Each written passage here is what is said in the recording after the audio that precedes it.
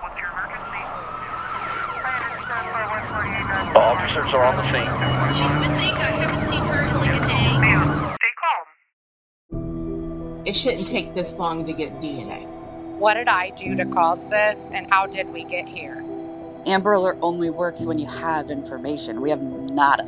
It really just takes a certain kind of a person to do something like that. The National Missing and Unidentified Persons Systems says more than 600,000 persons go missing in the United States each year. Between 89 to 92% of those missing people are recovered, alive or deceased. Why is this number so staggering?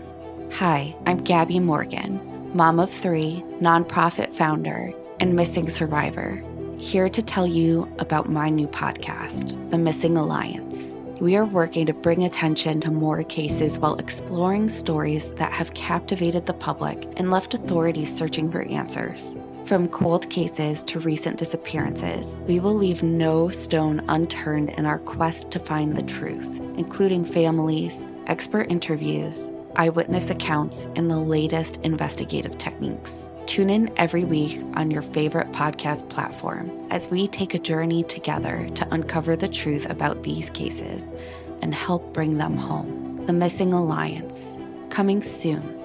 Subscribe now and turn on the notifications so you're updated when episodes air.